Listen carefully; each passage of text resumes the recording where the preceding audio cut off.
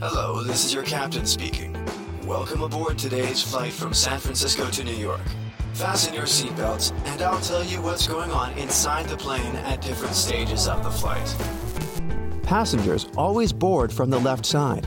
That's because the captain sits on the left side of the airplane cabin, so it's easier for him to align the plane with the terminal jet bridge from that side. Also, the aircraft is fueled and loaded with baggage on the right side.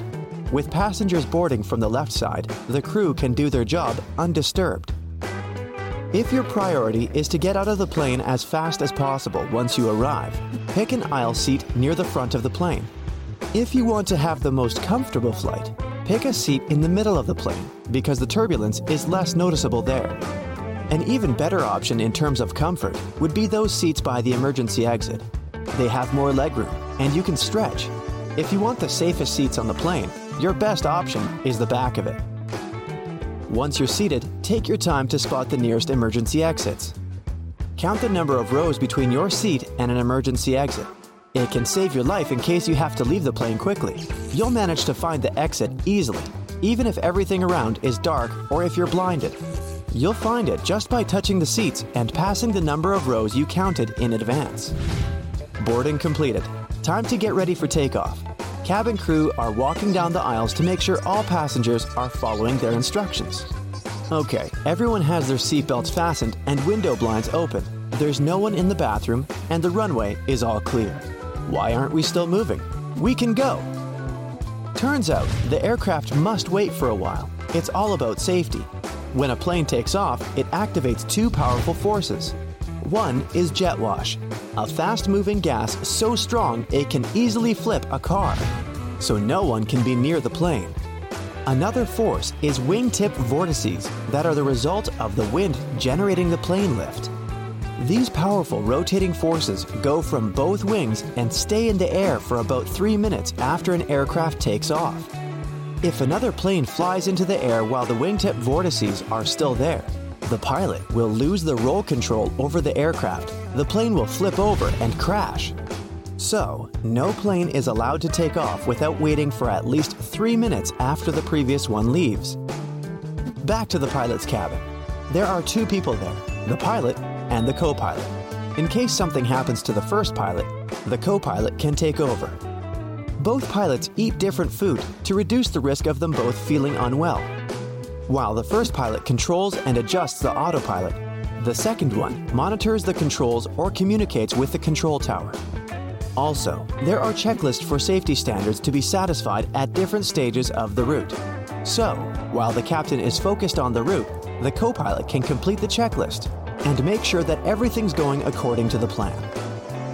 Flying is costly, so not only the passengers, but the airline as well want to make the flight as fast and short as possible.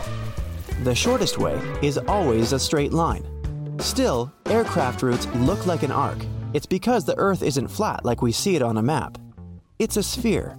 So, these lines only appear like arcs when we project them on a map. In reality, they're pretty much straight.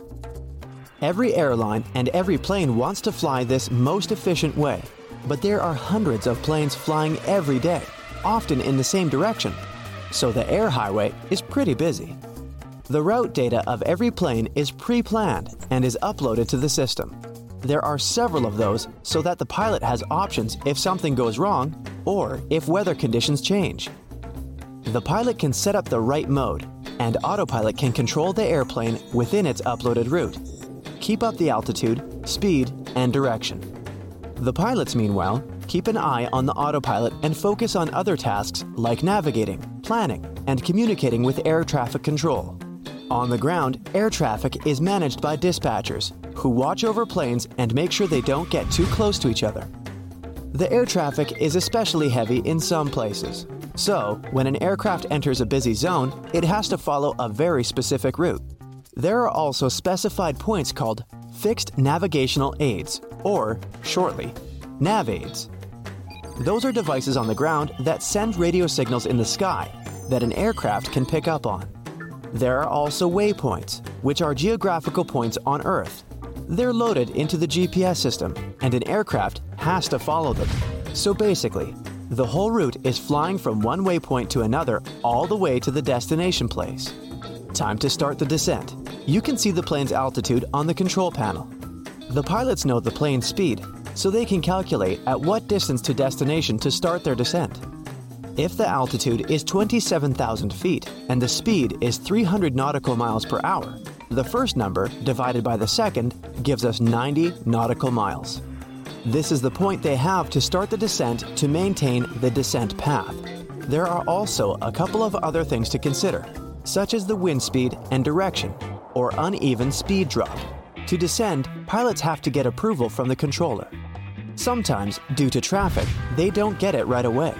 So, they just keep moving forward without descending, therefore shifting away from the descending profile and land when the approval is given. Takeoff and landing are the most crucial and dangerous phases of any flight. That's because the pilot has less time and space to react to any occurring problems.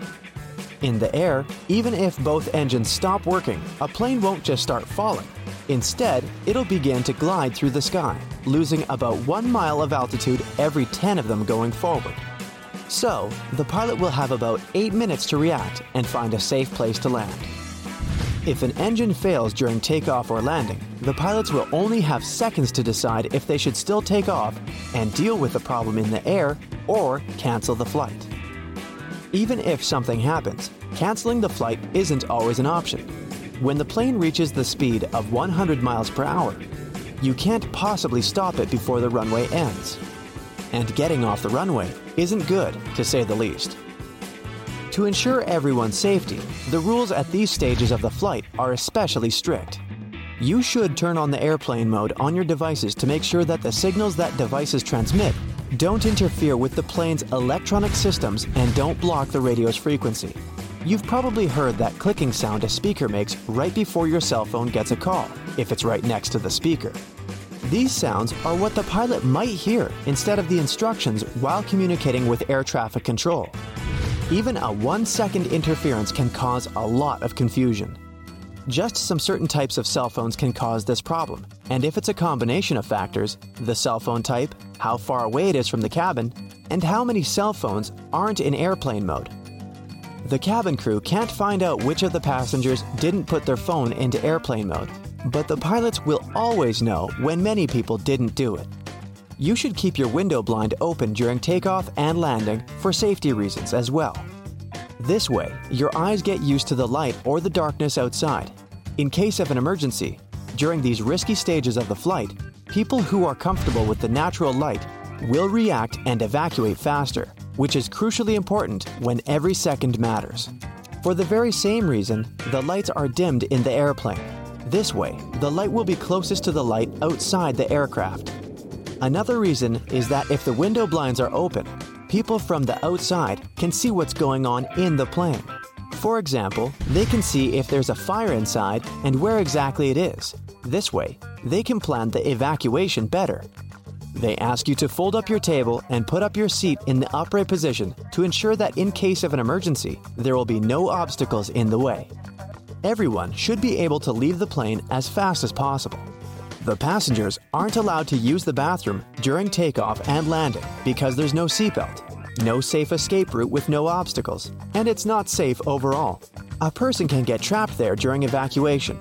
The pilot isn't even allowed to take off or land while someone is in the bathroom. And looks like we're ready for landing. Welcome to New York.